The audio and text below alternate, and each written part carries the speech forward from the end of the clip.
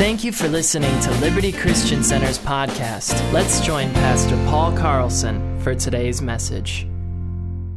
So we've been talking, we've done this, the last 3 Sundays, we've talked about mercy. Can you say mercy? We've talked about different aspects of mercy. We talked about how in the Old Testament, they actually sang songs that just declared, the mercy of the Lord. And that was tremendous, I'm sure. We did that one Sunday. We just read one of them Psalms and we declared it together. There's a story in Chronicles that talks about Jehoshaphat when there was 3 different armies arrayed against the children of Israel. And God said to Jehoshaphat, "Be cool. I've got this one." Now that sounds good when you're reading it, but when you live in it, it's a challenge. Yeah. I want to tell you. When God tells you to stand still, like Moses, he was standing there before the Red Sea, and the Egyptians were coming he was going to get swallowed up going forward or swallowed up staying where he is. Choice, which way? God says, just be cool. I got it. Right. Is there anybody else out there to help? Come on. But God tells him, just relax. This battle's not yours, it's mine. And then he instructs them. He gives them the battle plan. The strategic battle plan is to take the singers and the praisers and send them out first. I mean, isn't that what every good army does? And he goes out, he says, send them out first and declare this song. Sing this song. The words were like this. Praise the Lord, for his mercy endures forever. One thing about it is they didn't have to take long trying to remember the lyrics. It was short and sweet. Praise the Lord, for his mercy endures forever. So they go out and they sing this song, and the power of God is released, and it sweeps over the enemy and defeats the enemies that are arrayed against them. And as they go forth singing and declaring the mercy of God, all that's left for them to do is pick up the spoil, which took them 3 days to gather up the spoil.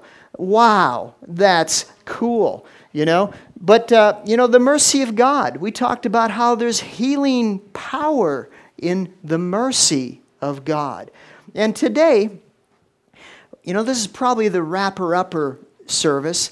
And today, what I want to declare, if I get across any point, what I want to declare today is that we need to trust in his mercy more than in us. Trust in God's mercy more than we trust in us.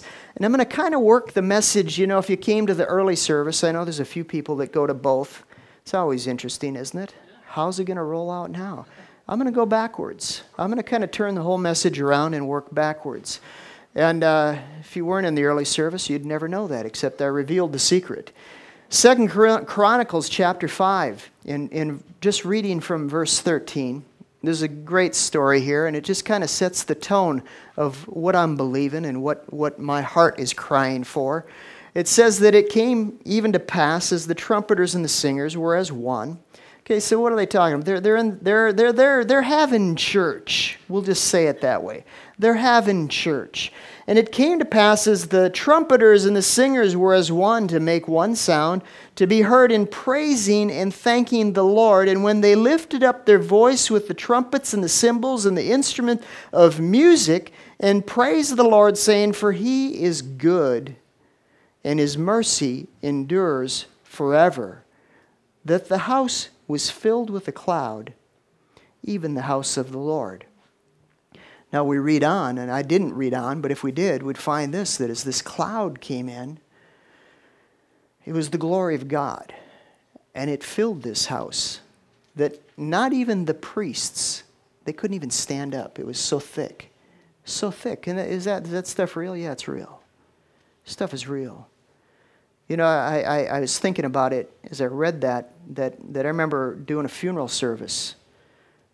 Goodness, it was like in our 2nd year of having church, and a general, I would say, went on to be with the Lord. He was just shy of 80 years old. And we had the service over in Colfax at the Lutheran Church in Colfax because it was a big building. And we went in there and we had this service just to honor the man that had gone on to heaven. And his name was Jewel. Some of you know him. And we were just doing the service. I remember we had a few different people speak.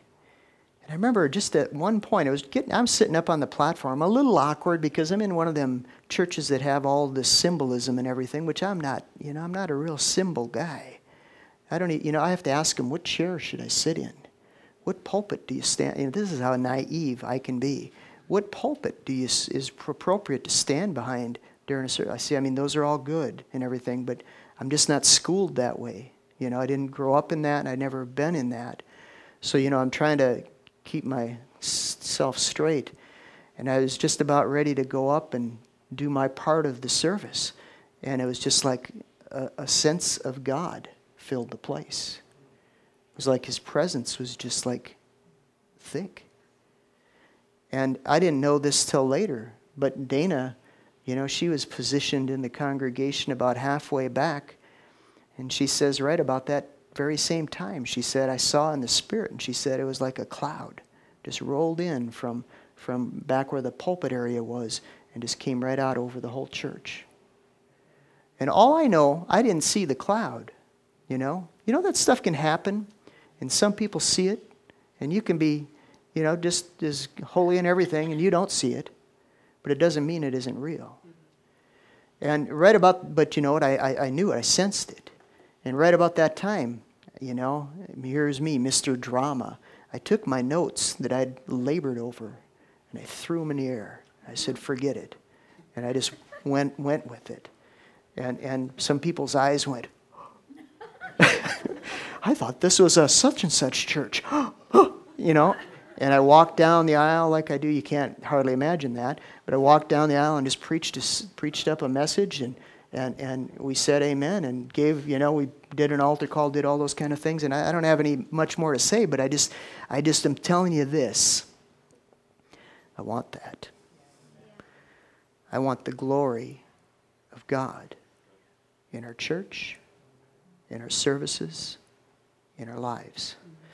So, backing up from that, one thing I see is that somehow the mercy of God and the glory of God are connected. And one thing I see is this, that it's in magnifying God's goodness and His mercy that His glory comes forth. Okay? Let me say it this way. There's no glory in self-righteousness. There's no glory in self-righteousness. There's glory in His mercy and His love for us. All right, got myself into this thing going backwards and all. Let's see. What I want to read, I'm going to read in 2 Timothy, or 1 Timothy. It's a Timothy. It's 1 Timothy 6:17. It goes along with what we're talking about here. What are we talking about? Trusting God, trusting His mercy more than we trust us. Really, that's what we talked about during the giving time. Trusting God more than we trust us. Now, don't get me wrong. As a Christian, as a human being on planet Earth, there are things that you can do that will benefit you. And there's things to not do that also will benefit you. But when it comes to you standing before God, the only thing that counts is calling on the mercy of God. Have you ever noticed this? I've noticed this over the years in praying for people that are sick. Okay? I've noticed this. That it's usually easier to get somebody healed that's a new Christian. It's easier to get a new Christian healed than one that's been saved for 30, 40 years. Have you ever noticed that? Have you ever had that experience? If there is like a newborn Christian that's got sickness, I love praying for them. Come on, let's pray. Brother Kenneth E. Hagin, back in the day, had healing crusades, at times. And he said the same thing. He said that when you get a new Christian, it's easy to get them saved or easy to get them healed. But then you get some church member who's been in the church for decades, it's hard to get them healed. Now, I don't, figure that one out. I don't have every answer, but I will say this. As you get older, sometimes there's a temptation to trust in everything you've done. Well, Brother Hagin, doing healing crusades, they started playing a song at the time when they'd minister to the sick. And it's a song that many times was used in altar calls. And the song is just as I am without one plea, but that your blood was shed for me. You guys, some of you may know that song. So they would start singing that song at the time he was going to pray for the sick, because he said what we're trying to do is get people to get their eyes off them and get them on Jesus. You get so much standing with God, in all the things you've done, but it's hard to see what Jesus did for me. I remember, I'll tell this story too. I remember when my future son-in-law, Ben Peterson, back in the day, all these kids were in bands. A couple times we had concerts, even here at the church, and we had them come and play, not during church time. but it was a good community outreach. And I remember Ben, had just, definitely just been, if he wasn't just saved, he was definitely rededicated his life to God. And he came in and he'd hurt his foot really bad. And, Ben's group was going to play that night. And I remember just out in the foyer, I said, all right, Ben, let's just pray. And, he's like, yeah, okay. They don't question things, new Christians. Well, how are you going to pray? Are you going to anoint me with oil? Or are you going to lay hands on the sick that they would recover? What are you going to do? Now he just said, hey, yeah, pray. Come on, pray. I'm hurting. I need prayer. So we laid hands on his foot, and bam, he just got healed. I remember even in the show that night, we were facing that way. He got up and he said, Dad, he didn't totally give a testimony, but he said, man, I'm doing better. My foot was hurting before, but now it's good. And he got healed. It wasn't hard because he didn't have anything else to stand on except for Jesus. What are you standing on today? What are you trusting today?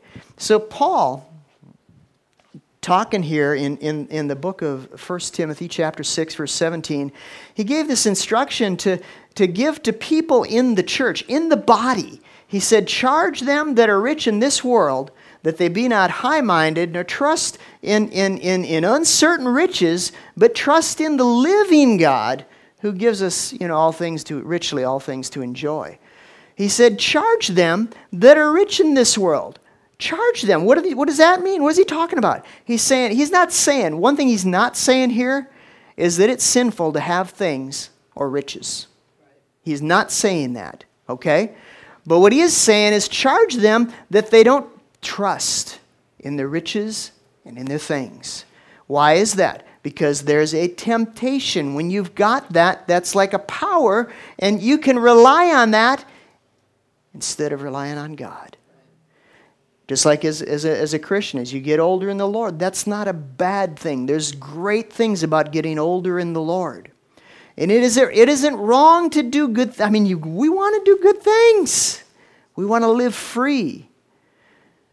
But it's wrong to trust and rely on those things. It's wrong to trust and rely on riches that come and go.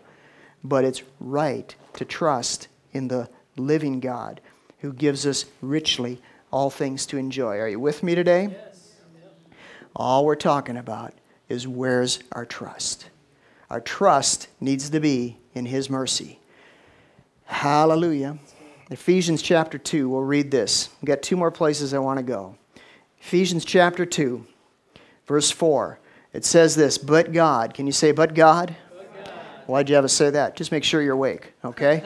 But God, who is rich in mercy for His great love wherewith He loved us, even when we were dead in sins, He quickened us together with Christ, and by grace you're saved. And He raised us up together and made us sit together in heavenly places in Christ Jesus. Now sometimes when I think about God, and I think about how rich He is. I think, maybe you don't, but I think about heaven. And I think about the crystal sea. I think about, the throne. I think about the rainbow around the throne. I think about, all the angels singing, holy, holy, holy. It's a total Revelation 4 thing. And I think about the streets of gold. And I think, wow, God is rich. He's got everything. But when Paul here talks about God being rich, the thing he says is God is rich in mercy. Now, we've said this about mercy. Mercy is like God's want to. God's want to. What does He want to do? He wants to heal your body. God wants to restore your life. God wants to make you free from sin. And that's why He sent Jesus. He did all these things because He wants to. It's not like we're trying to talk Him into doing something. He wants to do that. This is how you could say it. He's eager to bless your life. God wants to. We read about mercy in the Old Testament. A number of times it's translated this word raha. Dana really grabbed onto that word. The word raha, when they use that word, he talks about it as mercy and he talks about it as compassion, and it's the same Hebrew word called raha, not rawhide, but raha. And what it means is the same kind of love that a parent has for their child. I mean, isn't that wild? I mean, the same kind of love that the parent has for the child. I remember when my kids were little and they used to watch TV on Saturday mornings. They watched some kind of cartoon thing, I don't know what it was. But I'd sit there, drink coffee while they were doing it. And I remember one time, the commercial came on. Imagine that. Saturday morning, a commercial comes on for a doll. And I'm telling you, they just know how to time these things. And this commercial comes on for a doll, and I don't know if it was Kara or if it was Casey, but she looked at that, and she looked at me and said, I want that. I want that. And I'm telling you, it just went through my heart. The little girl says, I want that. And then as a parent, you go, I'm going to get that doll for her, whatever I got to do. And so, that week, later in the week, Dana and I went out on a date and left the kids at home. And we were going to go to a movie. And before the movie, we had some time. So what do parents do when they're on a date going to a movie and they got some time? We went to the toy store. And we walked through this big toy store. And I said, aha, I know it. I've got it, Dana. I know what they want.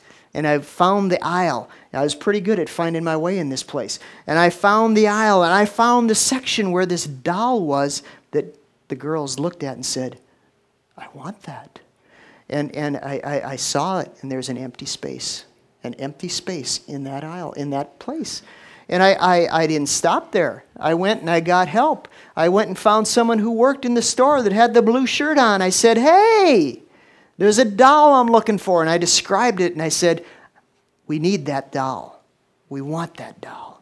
And she went and looked and says, oh, we are out of stock on that thing. And the thought that came to me is that all across Minneapolis on that morning, little girls turned around at their parents and said, I want that. It created a craze. And they went, there was a frenzy. They were probably in the store quicker than I was, obviously. And they were picking up this doll. Why is it? Because a parent loves their child. God, Raha. He has Raha for you. He loves you. And we're trusting in His Raha, in His mercy over anything. It trumps it all. Luke 18, we'll close with this one. Story that Jesus told. Hallelujah. Praise the Lord. Good preaching, Pastor Paul. Thank you. Yeah, okay.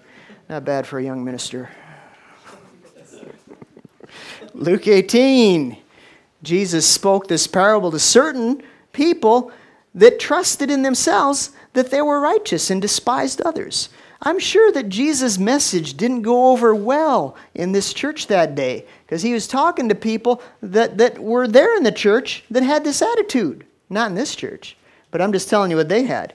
He said he spoke this parable to certain which trusted in themselves that they were righteous and they despised others. Whenever people trust in themselves, to be righteous and they think they're right because of what they've done, they tend to look down on other people. They tend to despise others. They tend to get mad. You know, there's an attitude of a Pharisee that when people are getting blessed that they don't think deserve to be blessed, they get upset about it. Ha! Imagine that. It says, and 2 men went to the temple to pray, one a Pharisee, the other a publican. The Pharisee stood and prayed with himself, thus himself, he said, God, I thank you that I'm not as other men are, extortioners, unjust, adulterers, even as this publican. I mean, that guy, like I say, he needs a badge for being a Pharisee. Just standing there in the church, he says, I'm not like that guy. Not like Neil. I mean, hey. No. God bless you, Neil. He says, I'm not like this publican over here. He says, I fast twice in the week. I give tithes of all that I have. And the publican, standing afar off, would not lift himself up so much of his eyes into heaven, but smote his breast, saying, God, be merciful to me, a sinner.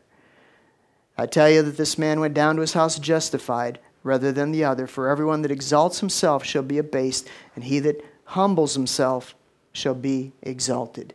Now, here's the deal. Is it wrong to do the things that the Pharisee was doing? No. It was right to do those things. It was good to do those things. Was it right to do the things that the publican was doing? Probably wasn't right. But the whole thing that mattered to Jesus, the whole thing that matters in heaven, was where their trust was at. One was trusting in everything they did. The other was trusting in everything God did. Let's have more trust in God's mercy than we ever have in anything we do. Hallelujah. Glory to God. Now, we don't have to go back and be baby Christians again to get this stuff. If you're rich, you don't have to give everything away unless God tells you.